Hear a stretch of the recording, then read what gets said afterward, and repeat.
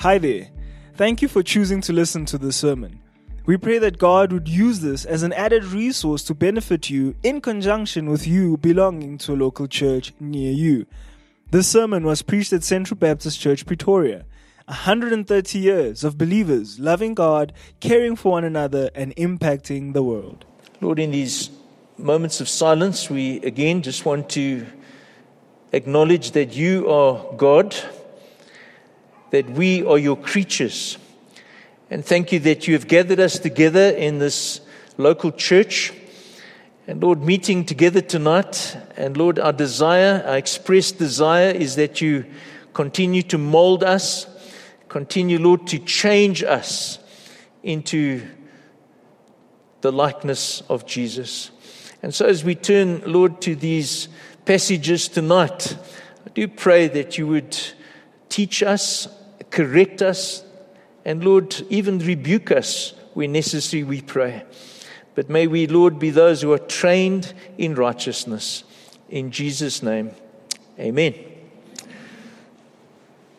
was wondering tonight, I would imagine that there isn't anybody here tonight, maybe some of the younger children here, who don't have cell phones. Most of you have a cell phone. In fact, I would add to that and say that most of you, if not all of you, have smart cell phones. So I'm led to believe, without you or me even knowing, your daily movements are probably being monitored by Google. Did you know that? Many, many years ago, I think I was just finishing school, and I read George Orwell's book, 1984, which seemed in the distant future. And he spoke about this concept of monitoring people's movements around the world. And it kind of seemed like science fiction at that stage. But your smartphone apparently gives not only access to you and to me to information, to the World Wide Web, it can also be used as a sophisticated tracking device. Now, I'm saying that tonight to scare you, because Google knows where you go. Google knows the places you frequent. So much of what you do, so many of the places where you go, are simply now stored in the cloud. But even without that ability or capability, that surveillance ability of smartphones, an old-fashioned private investigator would be able to easily establish the patterns of your daily life. So we know the different private investigators that we've seen over the years on television. They will be able, with fairly ease, to establish what you do, where you go, the kind of places you visit. And they're able to reach conclusions whether you're someone, in the light of what we looked at last week, gives yourself to hard work in the church. Remember the topic we looked at last week? The title of the message was Church Matters. And what is it that Jesus is saying to the churches? And last week we looked at this issue that he was concerned about. We give of ourselves in hard work in the local church. And so an investigator can establish that. I don't think it would be difficult for the investigator to establish what you believe. Sooner or later, it's easy to see patterns of what you say and how you share with others and people that you mix with, and you will be put into a particular corner. You'd be identified as either a charismatic or a prosperity person or a reform person or an Arminian person. It would be easy to establish that simply by watching. Then, of course, it's also possible to establish what kind of life you live. Whether you behave in ways that are pleasing to God or not pleasing to God.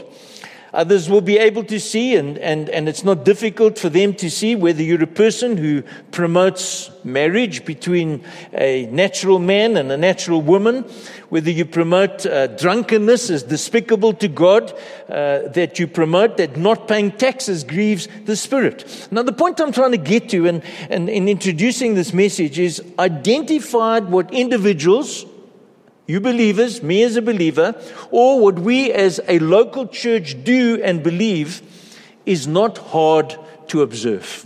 We can see it. Others can see it. But tonight, as we move on into a different emphasis, there are certain aspects about your personal life.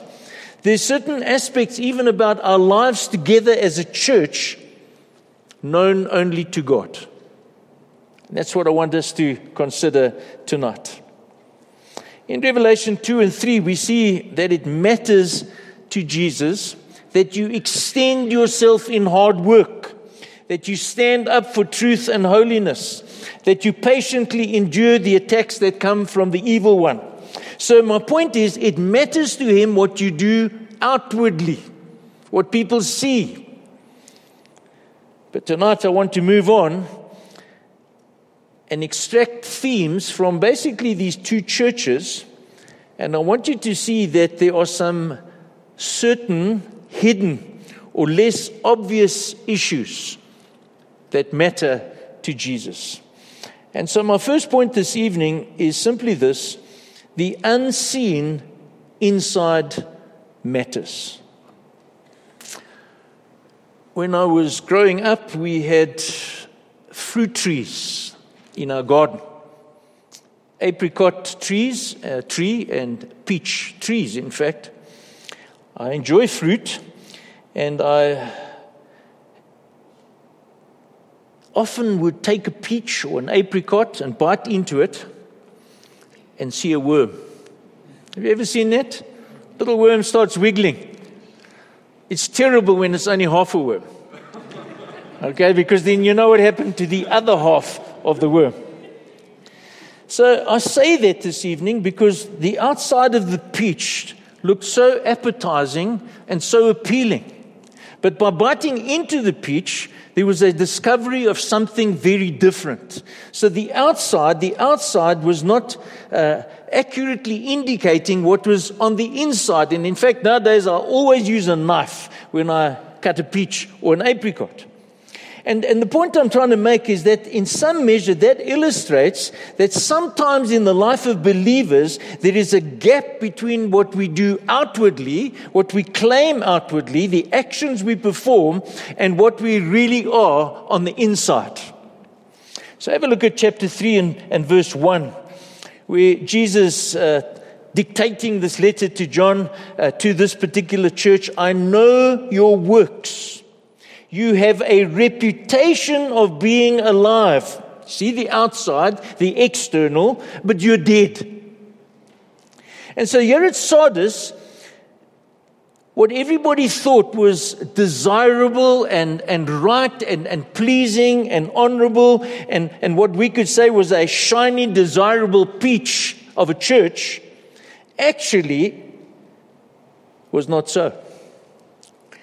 The maggots were eating from the inside. John Stott, well-known Anglican author, preacher, and I quote him on this, he says, this socially distinguished congregation, they were a sort of a flagship kind of church at Sardis, was a spiritual graveyard. Its works were beautiful grave clothes, which were but a thin disguise for this ecclesiastical corpse. The eyes of Christ see beyond the clothes to the skeleton. Now we have to consider that. We need to be thinking, is this true of me? Is this true of us? And we go back and we see that Jesus continues in his assessment, and he says in chapter 3 again, I have not found your works complete in the sight of my God. There's something wrong with the works they're doing. There's something wrong with them on the inside. You see, the outward actions oozed and were infected by an unhealthy heart, leaving them with distorted and corrupted motives, doing things for the wrong reasons. And so the good reputation and the good name that Sardis had was with men. It was with other people. And it is something I think we can all so easily be guilty of. We're so concerned about what people think. But what is it that God thinks? What is it that God thinks about me and my service and my worship and my loyalty to Him? From the outside, they seem solid and worthy. But in the sight of God, they were horribly defective. What then is the unseen inside? And I'm going to try and look at some details over here, 2 areas, in fact, that matter to Jesus. You sit here tonight and you think, Lord, what is it that is of concern to you that I need to be looking out for in my life, in my walk with you? What challenge is the Spirit of God placing before you tonight, before me as I prepare and even preach this message? And the challenge is, yes, the outward appearance of your life as a believer, your profession, your confession must resemble the inward reality of your heart. Double standards don't please God. And so the first area I want to explore, and I've simply put it as a challenge, be on the lookout for hypocrisy. You see, the pip and the flesh of the peach must resemble the outer skin. There needs to be an authenticity in the life of a believer. The spiritual health and the vitality of your heart matters to Jesus. And the truth is, only you, maybe, mostly, but God knows. The rest of us don't. You don't know what's happening in my heart. I don't know what's happening in your heart. But it matters to Jesus. Outward expressions of faith and work ought to resemble an inner warmth and tenderness toward God. We need to look out for the inside, the spiritual well-being of our hearts. So the nature of this inner spiritual heart is hinted at when Jesus addressed the few at Sardis who did not share. So there were some in the church that seemed to be okay. The inside and the outside were witnessing to each other. And he says in verse 4, yet you have still a few names in Sardis, people who have not soiled their garments. This inner death is because of sin. The dirt of sin.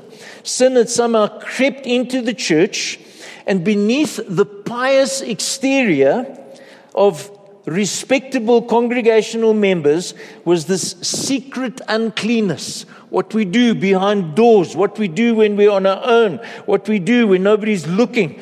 And so this blindness to this distinction between the outer and the inner is an old religious problem. And I found this verse in Isaiah chapter 29 verse 13, where God identifies this in Israel. And the Lord said, because this people draw near with their mouth and honor me with their lips, while their hearts are far from me. You see, I think the word is incongruency. It doesn't seem to be right. It should be honoring God from the inside and not just from the outside.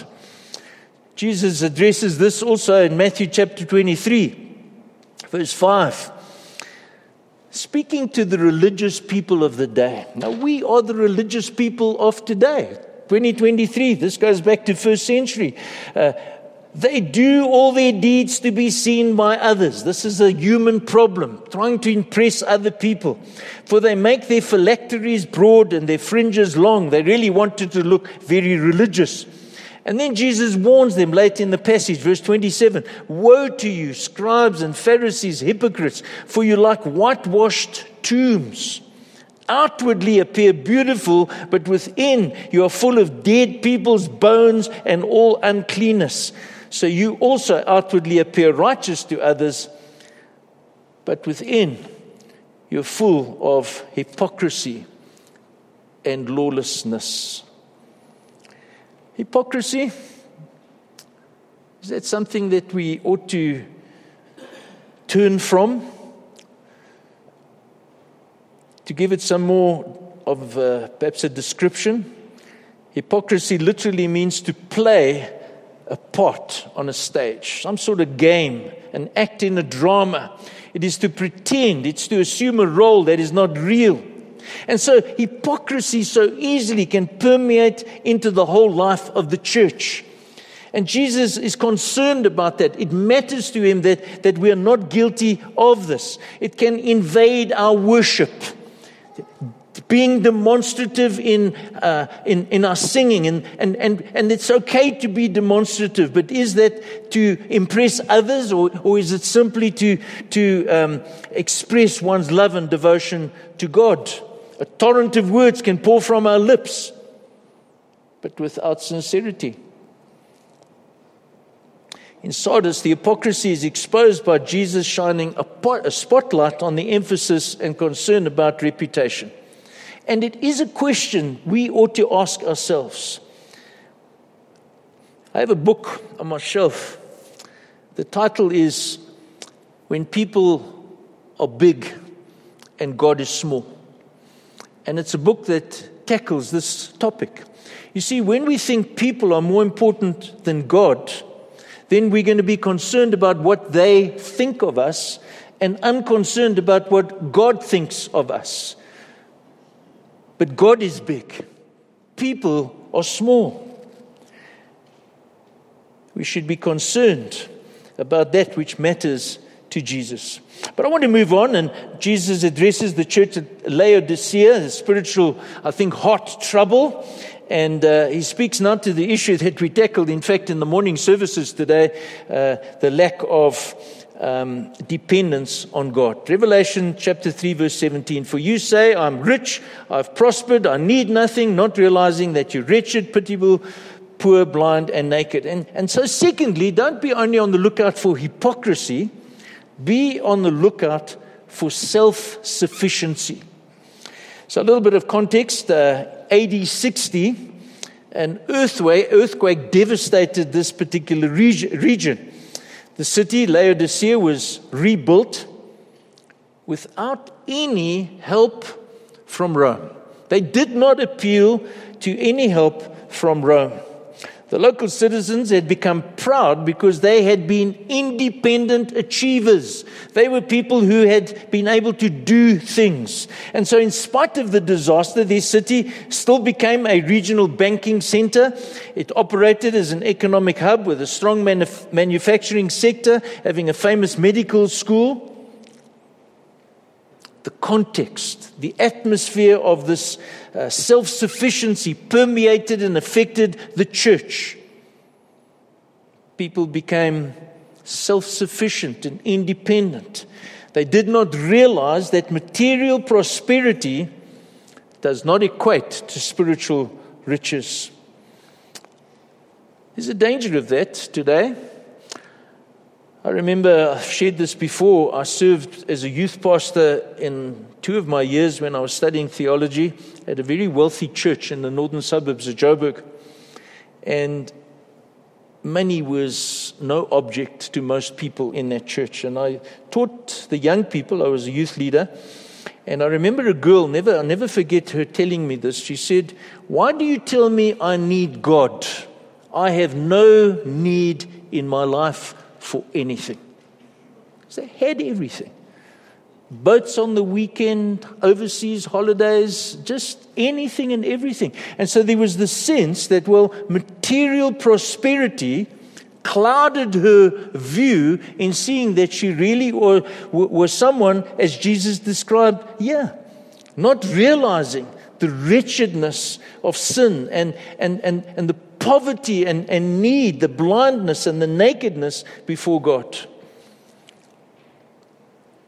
Not realizing that you're wretched, pitiable, poor, blind, and naked. These people were beggars before God. They didn't see it.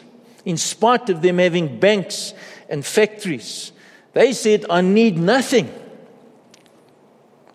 Jesus saw that they did need Him. They needed salvation. And so, folk, every one of us is in a state of spiritual poverty. We're in spiritual danger, and we need the help of God. In and of ourselves, we can do nothing. It can be so easy if you're a person with means, if you're a capable person, that you think to yourself, well, an outward veneer of religion is enough, going about the business of the church. I think this illustration really makes the point. I found this illustration so challenging and so exposing of the truth. It's a story of Alexander the Great. Many of you will remember Alexander the Great. Well, on his deathbed, he summoned his army generals and he told them 3 ultimate wishes. This is what they must do once he dies. He says the best doctors should carry his coffin. Secondly, the wealth that he had accumulated, money, gold, and precious stones, should be scattered along the procession all the way to the cemetery. Thirdly, his hands should be let loose so they can hang outside the coffin for all to see. One of the generals who was surprised by these unusual requests asked Alexander to explain. Oh, here's what he said.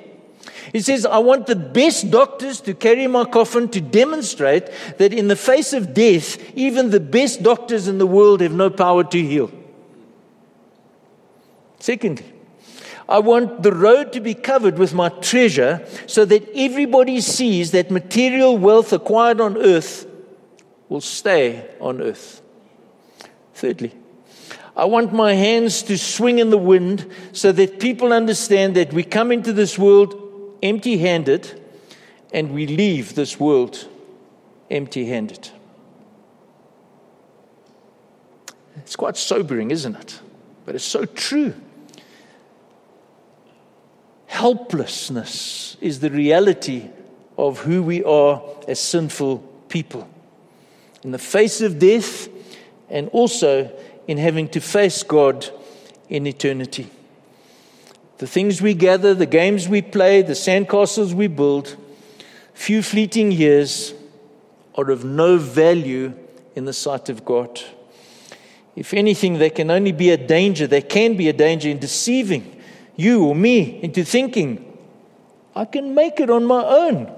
I can provide for my eternal well-being and safety. They can't. Because we have a condition. It's a condition that needs intervention from God. Don't be deceived like these Laodiceans, not realizing that they were wretched and pitiable, poor, blind, and naked.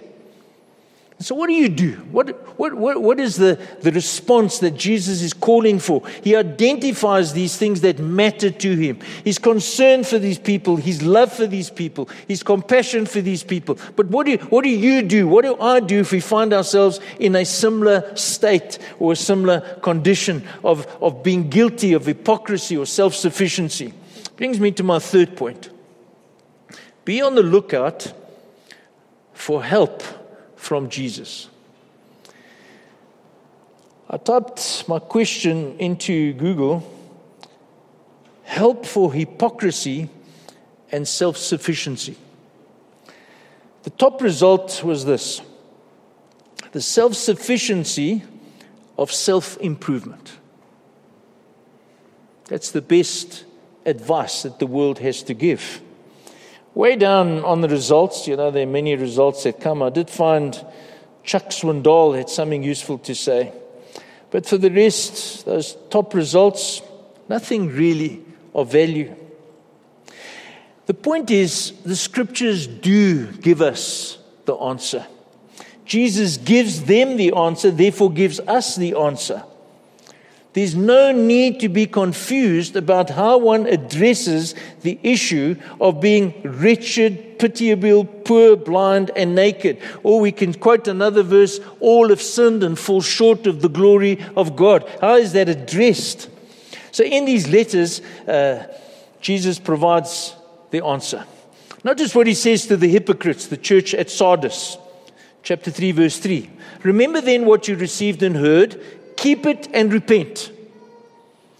If you will not wake up, I will come like a thief, and you will not know at what hour I will come against you. To the arrogant, to the church at Laodicea, Revelation 3 verse 14, Jesus offers, he offers gold refined by fire to be rich and white garments so that you may clothe yourself and the shame of your nakedness may not be seen, so be zealous and repent. And so here's the answer. Help from Jesus requires true, meaningful repentance. Confessing, acknowledging insufficiency, inadequacy, sinfulness.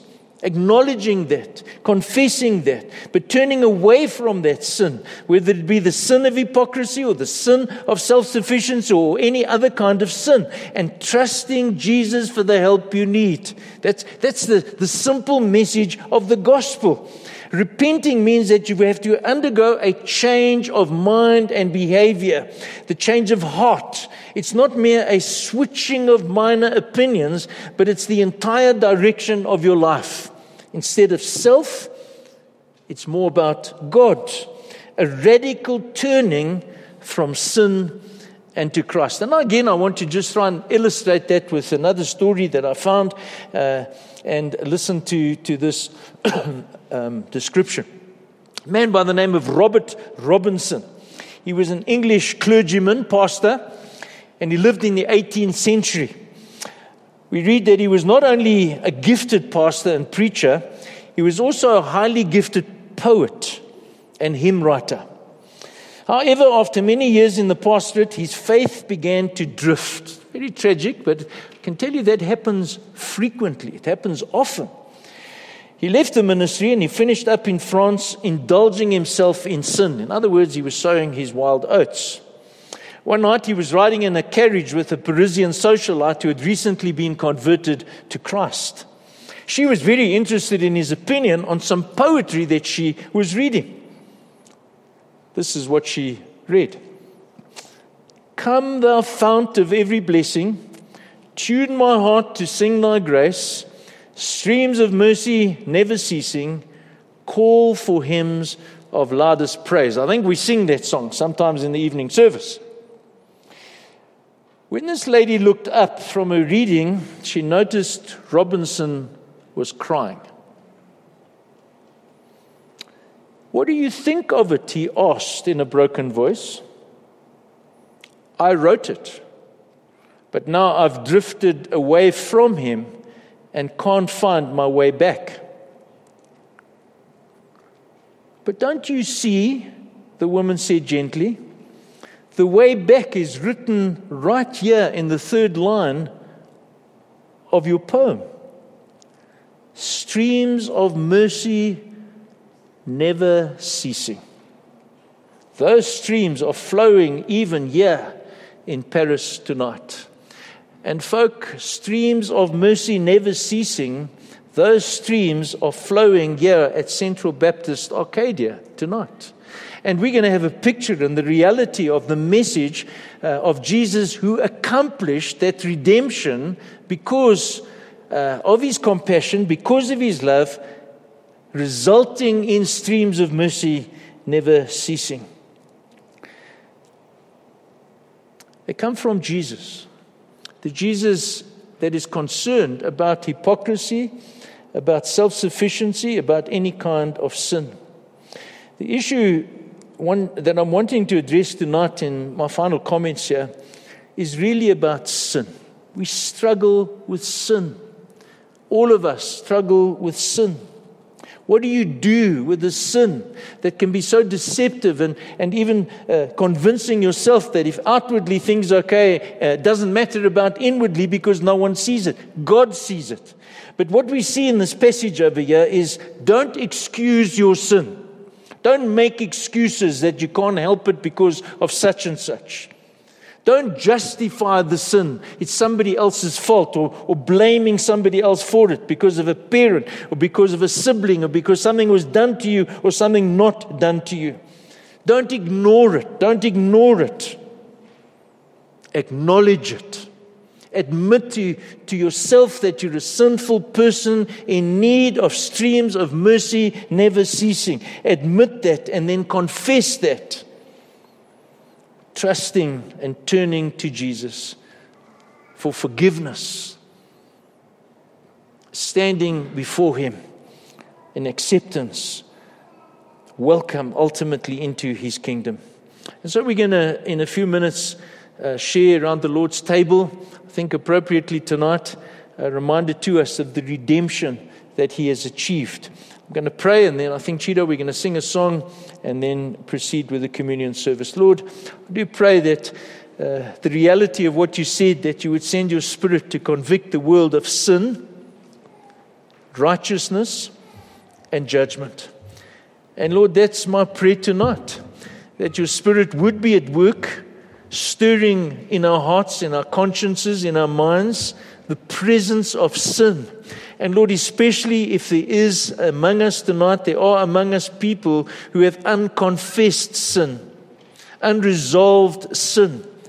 And we thank you for the table that we're about to participate in, the bread and the cup, remembering that if we confess our sin, you are faithful and just to forgive us and cleanse us from all unrighteousness. And may each of us, all of us, leave here tonight, Lord, feeling that we're able to have a new start, that indeed you would be pleased, not because of anything we have done, but simply because we have received that gift of grace, the streams of mercy never ceasing, changing our hearts, molding us and forming us more into the likeness of Jesus, giving us tender hearts with motives that seek to honor and please you.